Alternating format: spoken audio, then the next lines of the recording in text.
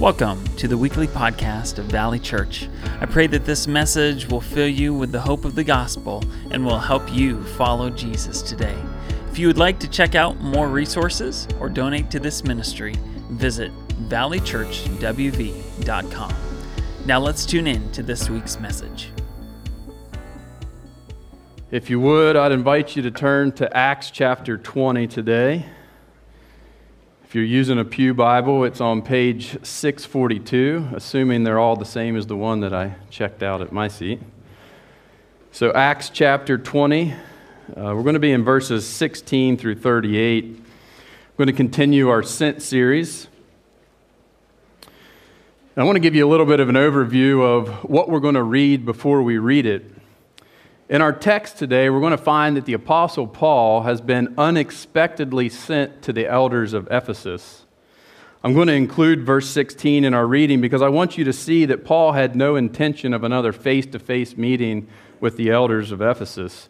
Paul, nearing the end of his third missionary journey, he had planned to sail past Ephesus, down the coast of modern-day Turkey, across the Mediterranean, and to be in Jerusalem for Pentecost.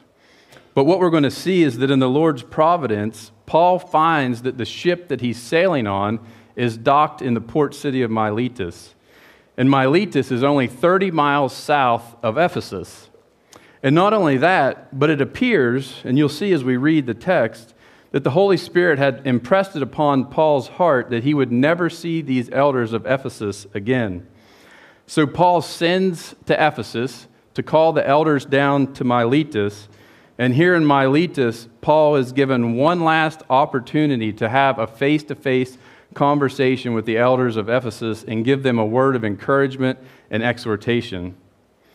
Now, interestingly, this speech in Acts is the only speech of Paul's in Acts that's not evangelistic or a defense of some sort. What we see in this speech today is just a word from a pastor to his flock. And so it's a word of encouragement for the church. So here in Miletus, face-to-face with the Ephesian elders, Paul reminds them about the 3 years that they'd spent together. He reminds them how he had taught them the gospel. He reminds them how he had been an example to them. He reminds them how he had not withheld anything from them that was profitable for teaching. And most importantly of all, Paul reminds them that he had taught them the whole counsel of God. And after Paul reminds these brothers of all the things that he had taught them over 3 years, he commends them to the Lord, to the gospel, and passes on the responsibility to these elders of cultivating and maintaining a healthy church. So let's read Acts 20, verses 16 through 38. I would encourage you to keep it open to this text because I'm going to jump around a good bit through my sermon, so it'll be important that you have it open on your lap. So Acts 20, 16 to 38. For Paul had decided to sail past Ephesus so that he might not have to spend time in Asia, for he was hastening to be at Jerusalem, if possible, on the day of Pentecost. Now from Miletus he sent to Ephesus and called the elders of the church to come to him. And when they came to him, he said to them, "You yourselves know how I lived among you the whole time from the first day that I set foot in Asia, serving the Lord with all humility and with tears and with trials that happened to me through the plots of the Jews, how I did not shrink from declaring to you anything that was profitable and teaching you in public and from house to house, testifying both to Jews and to Greeks of repentance towards God and of faith in our Lord Jesus Christ. And now, behold, I am going to Jerusalem, constrained by the Spirit, not knowing what will happen to me there, except that the Holy Spirit testifies to me that in every city that imprisonment and afflictions await me. But I do not account my life of any value, nor as precious to myself, if only I may finish my course in the ministry that I have received from the Lord Jesus, to testify to the gospel of the grace of God. And now, behold, I know that none of you among whom I have gone about proclaiming the kingdom will see my face again. Therefore I testify to you this day that I am innocent of the blood of all. For I did not shrink from declaring to you the whole counsel of God. Pay careful attention to yourselves and to all the flock in which the Holy Spirit has made you overseers, to care for the church of God, which he obtained with his own blood. I know that after my departure, fierce wolves will come in among you, not sparing the flock. And from among your own selves will arise men speaking twisted things, to draw away the disciples after them. Therefore, be alert, remembering that for 3 years I did not cease, night or day, to admonish everyone with tears. And now I commend you to God and to the word of his grace, which is able to build you up and to give you the inheritance among all those who are sanctified. I coveted no one's silver or gold or apparel. You yourselves know that these hands ministered to my necessities and to those who were with me. In all things I have shown you that by working hard in this way, we must help the weak and remember the words of the Lord Jesus, how he himself said, it's more blessed to give than to receive. And when Paul had said these things, he knelt down and prayed with them all. And there was much weeping on the part of all.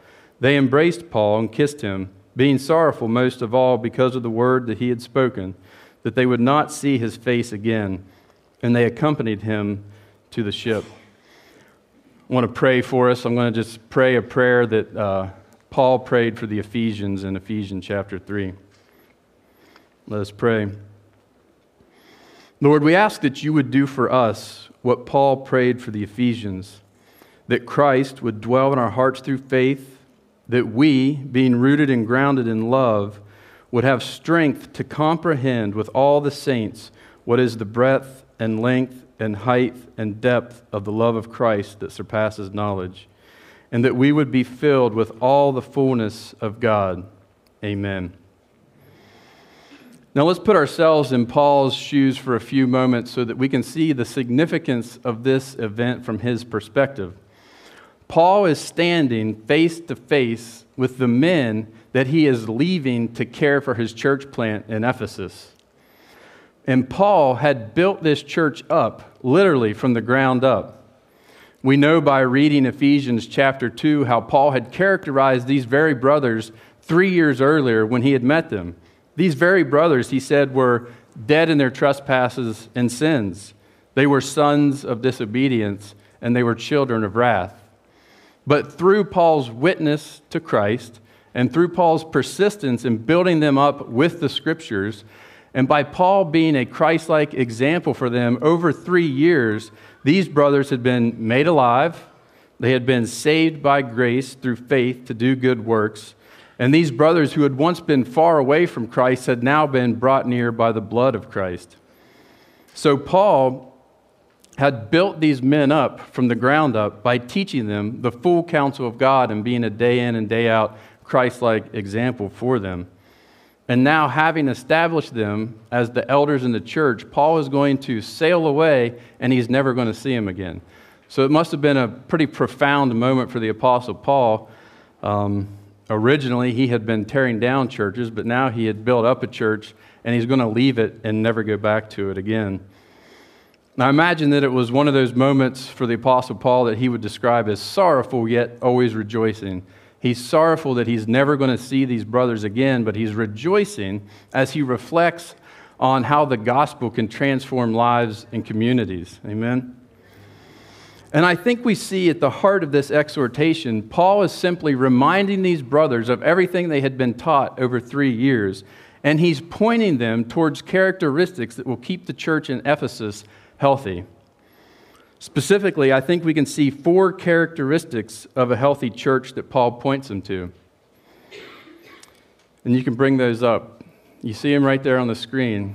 Paul points them to being gospel-centered. He points them to being grounded in Scripture. He points them to being guided by Christ-like leaders. And lastly, to be generous. Now, I have an example of being challenged with these characteristics in my own life. Years ago, I was asked by a pastor if I had ever been discipled. And at first, I thought that was an odd question because he knew I grew up in the church. He knew there was never a time that I wouldn't have admitted that Jesus is my Savior. I'd sat through countless sermons. I'd read some Scripture. But through our conversation, I realized, no, I've never been personally, intentionally discipled. So I agreed to meet with this pastor for a season of discipleship. And it was during our first discipleship meeting that I could see that he was pointing me to the importance of these characteristics.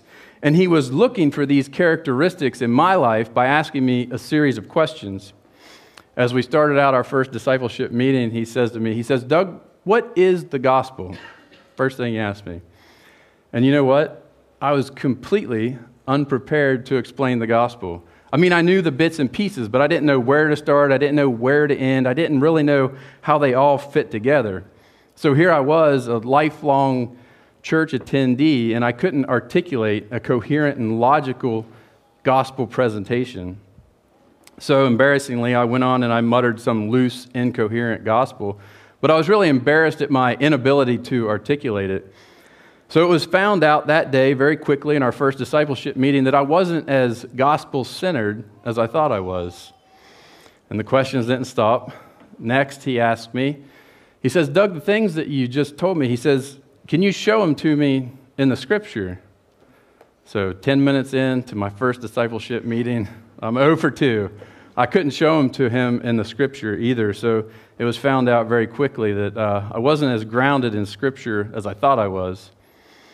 Now, to his credit, he did over our many months together. He graciously helped me to formulate a gospel presentation. He showed me where these things were in Scripture. But this first meeting, he had one more question for me. And the last question he had, he says, Doug, tell me about your relationship with your wife and your kids.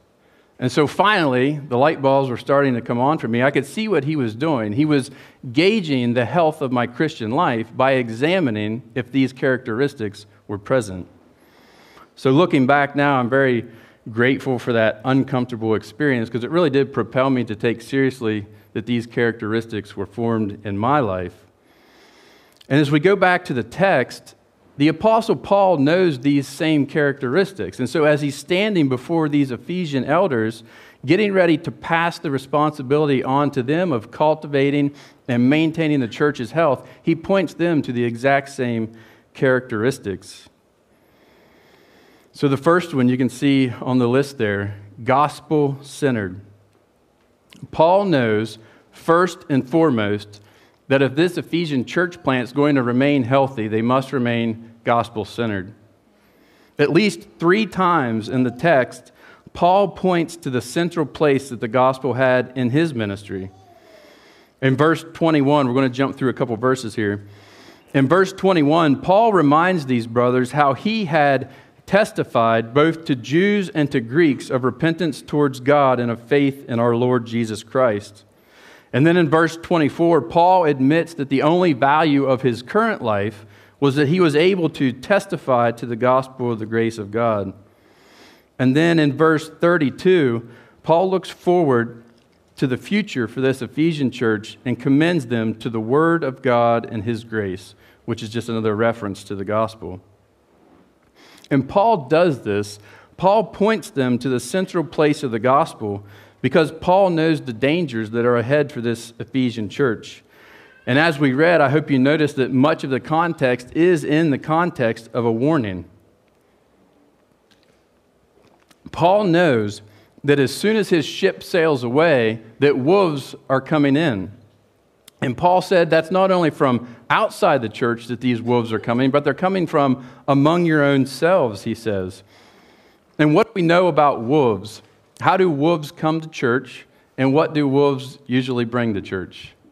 Wolves come looking like sheep, but they show up with a different gospel.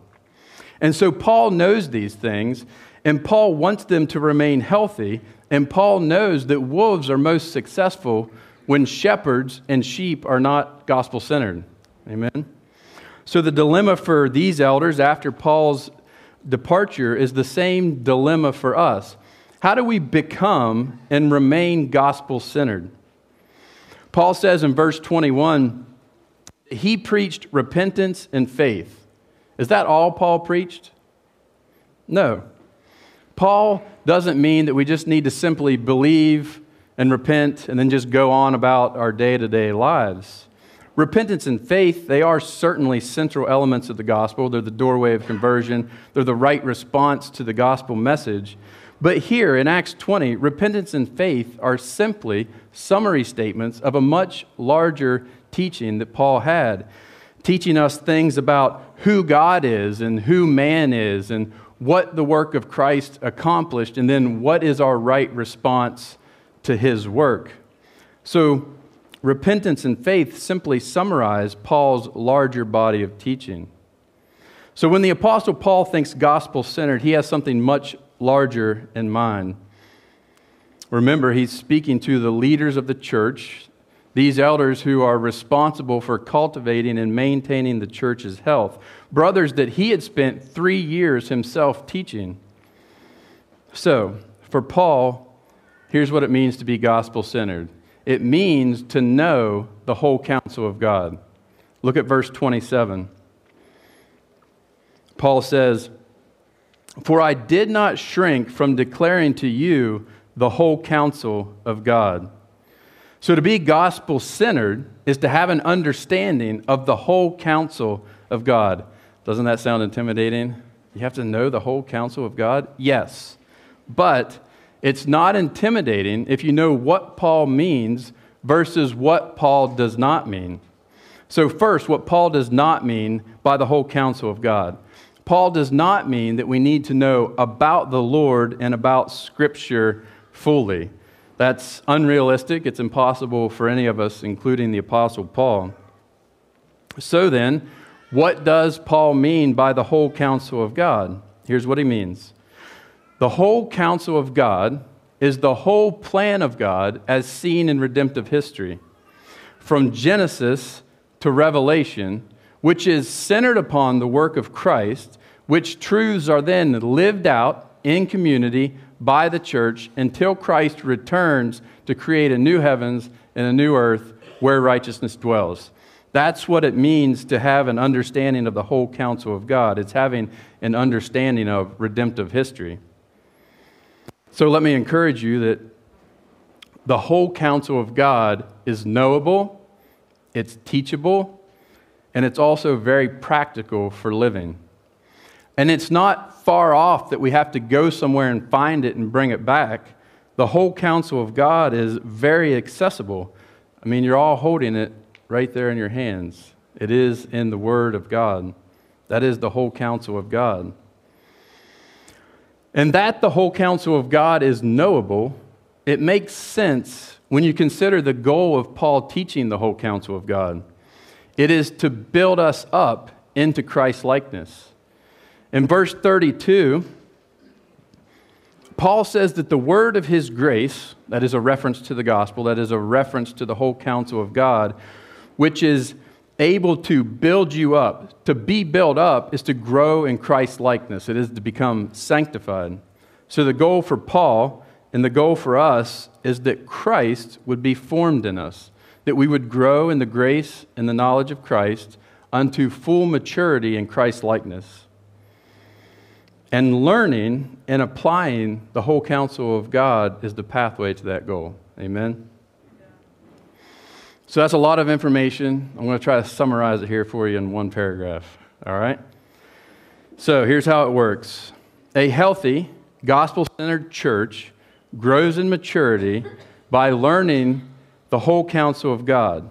Because when we're taught the whole counsel of God, the Spirit of God is taking the Word of God and is conforming us into the image of the Son of God. Amen? That's what I'm saying in a few sentences.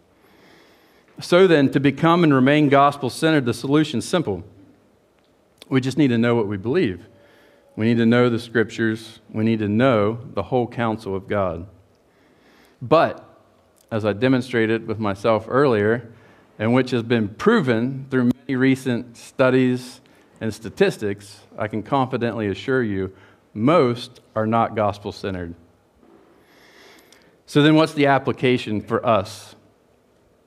It's simply to ask yourselves, are these characteristics true of me?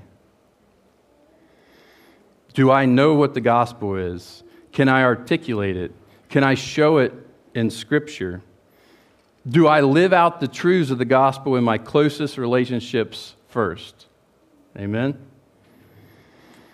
So that's the goal. So, if our goal is to be gospel-centered, where do we start? Well, there's only one answer, and that leads us to the second characteristic. We need to be grounded in Scripture. We need to be like Paul. Paul was a man of the Word. He was proficient in Scripture. He understood the whole counsel of God. He could point others to it, and he could teach them in it fully. And he's telling the elders at Ephesus, and he's telling us to do the same thing. Amen? So twice in the text, Paul says there was something that he did not shrink back from.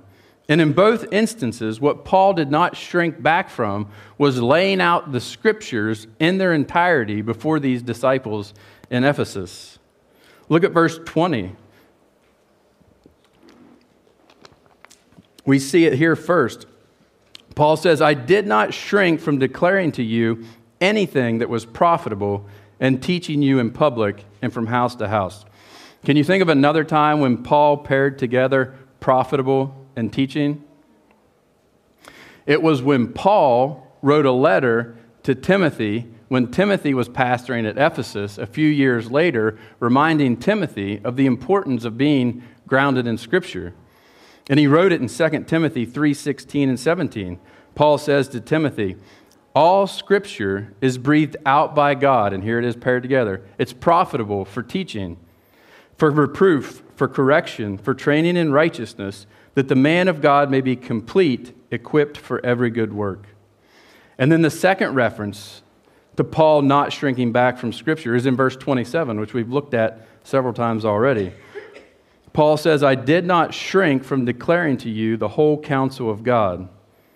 And I told you this already. Where's the whole counsel of God? It's right here in the Word of God. Amen. So, remember, Paul's greatest ministry in Ephesus was ministering the Word. He did not shrink back from Scripture. So I thought about what does this look like in Paul's day-to-day life in Ephesus as he spent 3 years doing it? What does it look like? Well, I imagine Paul in public and going from house to house, lugging his Torah scrolls around. He'd come in, he'd clear the table off, and he would point to texts like Deuteronomy 8:3.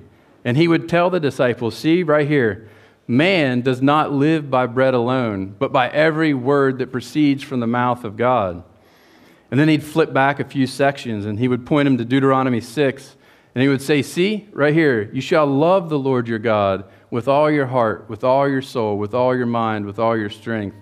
Then he would go forward to Leviticus, and he would tell them, see, you shall love your neighbor as yourself. And then he would begin to teach them about Christ, and he would get Isaiah out. And he would go to Isaiah 53, and he would teach them that surely Christ has borne our griefs and carried our sorrows. Yet we esteemed him stricken, smitten by God, and afflicted. But he was pierced for our transgressions. He was crushed for our iniquities. Upon him was the chastisement that brought us peace. And with his wounds we are healed. And we, like sheep, have gone astray. We have turned every one to his own way. And the Lord has laid on Christ the iniquity of us all. And so then his disciples would say, well, what did we do then, Paul? And he's like, you repent, and you believe, and you live by faith like Abraham. And he would turn back to Genesis, and he would say, see, right here, Abraham was a man of faith. The righteous shall live by faith. And so Paul did this day in, day out, month after month, teaching, correcting, training in righteousness, equipping the saints for the works of ministry, pointing them to the whole counsel of God from Scripture, and that pattern continued for 3 years. Amen? So, if our goal is to be grounded in Scripture, where do we start? Again, it's a simple answer, just like the first one was a simple answer. We must begin by just simply immersing ourselves in Scripture. From Genesis to Revelation, the whole canon, all of it, from Genesis to Revelation. We need to be like Ezra the priest. I was trying to think of a good example of somebody that was grounded in Scripture and who set themselves to learn the Scripture. And if you don't know Ezra the priest, he was a priest that came back from the Babylonian captivity. And upon his return to Jerusalem, he recognized that the people of God didn't possess these characteristics. So Ezra, what did he do? We learn it in Ezra 7, verse 10.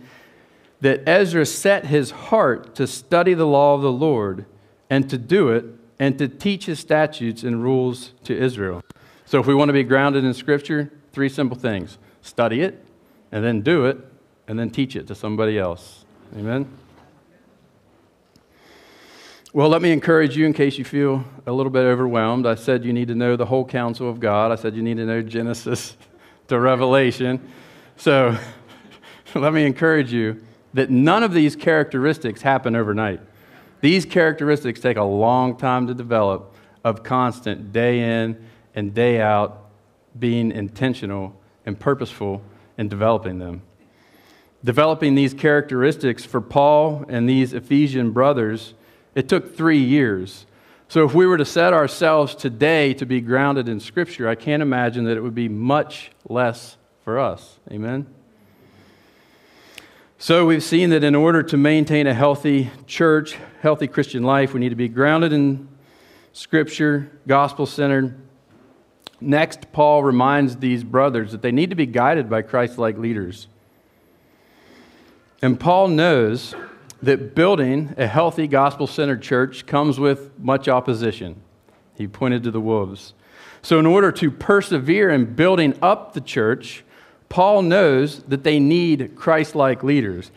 They need examples to follow, and they also need people that can come alongside them and lead them on the way when the way gets difficult. Then Paul knows these things, and he knows that this Ephesian church is only going to remain as healthy as the elders standing before him continue to lead like Christ. So Paul finds it crucial one last time in his face-to-face meeting to remind them, like he reminded the Corinthian church, imitate me as I imitate Christ. Look at verses 18 and 19. Here Paul points to himself as an example to follow. And we see in these verses the character of Christ-like leaders. Paul says, "You yourselves know how I lived among you the whole time from the first day that I set foot in Asia, serving the Lord with all humility and with tears and with trials that happened to me through plots of the Jews."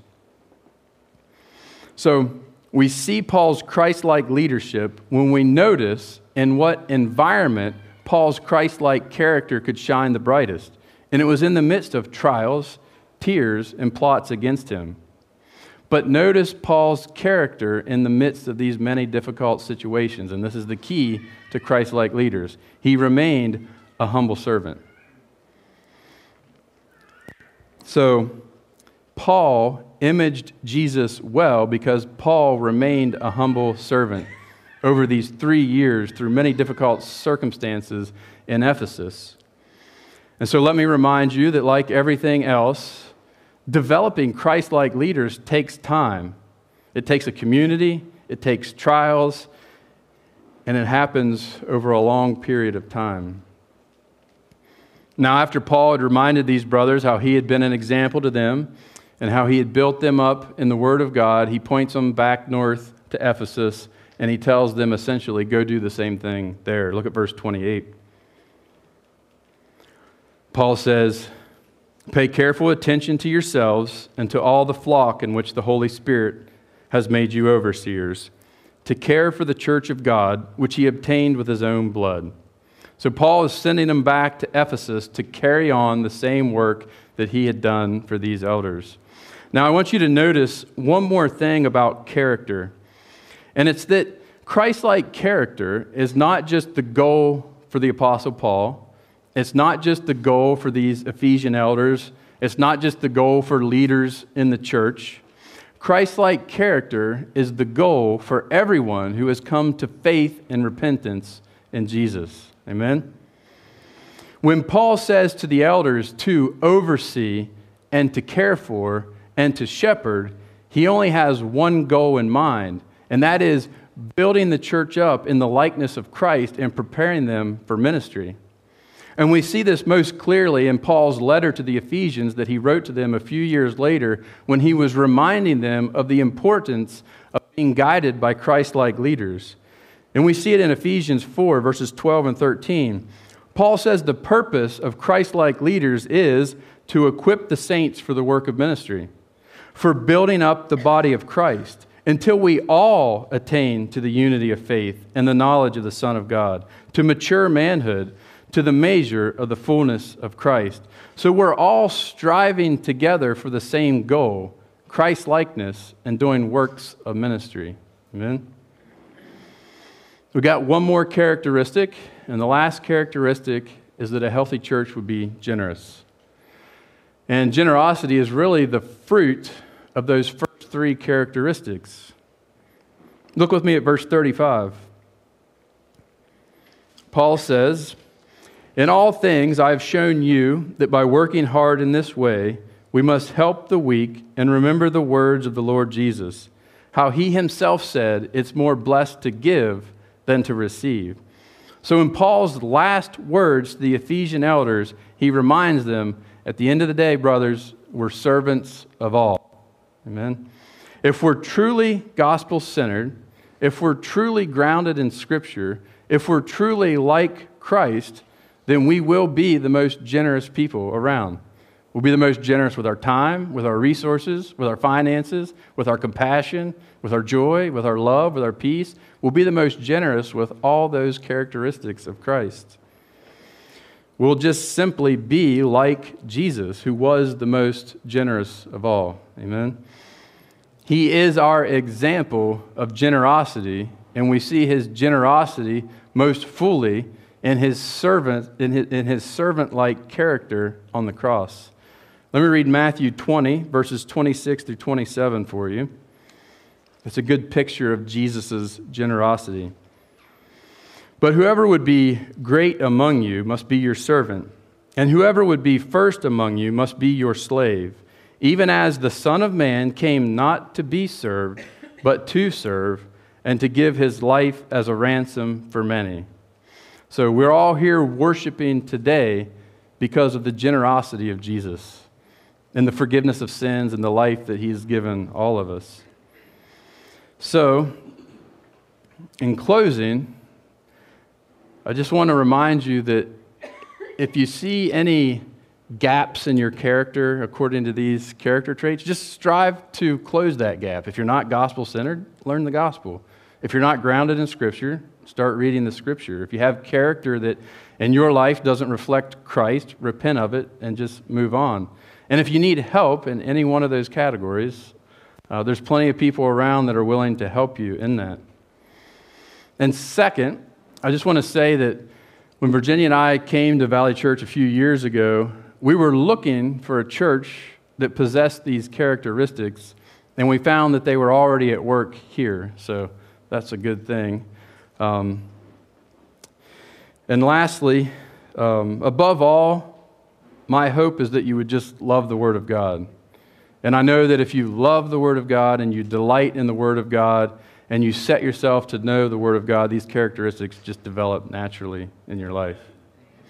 So,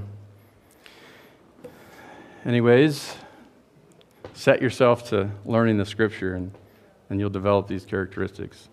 I'm going to pray for us, and then I think the worship team is going to come up, and then we're going to celebrate some baptisms. It's exciting.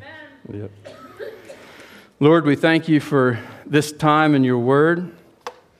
Lord, we thank you that you've given us your word that we can examine ourselves against, that we can grow in the knowledge of you, and we can grow in Christ-likeness. So, Lord, I pray that as we set to do these things and to develop these characteristics in ourselves, Lord, we thank you for your Spirit who helps us do that. In Jesus' name, amen. Thank you for listening to this week's message from Valley Church.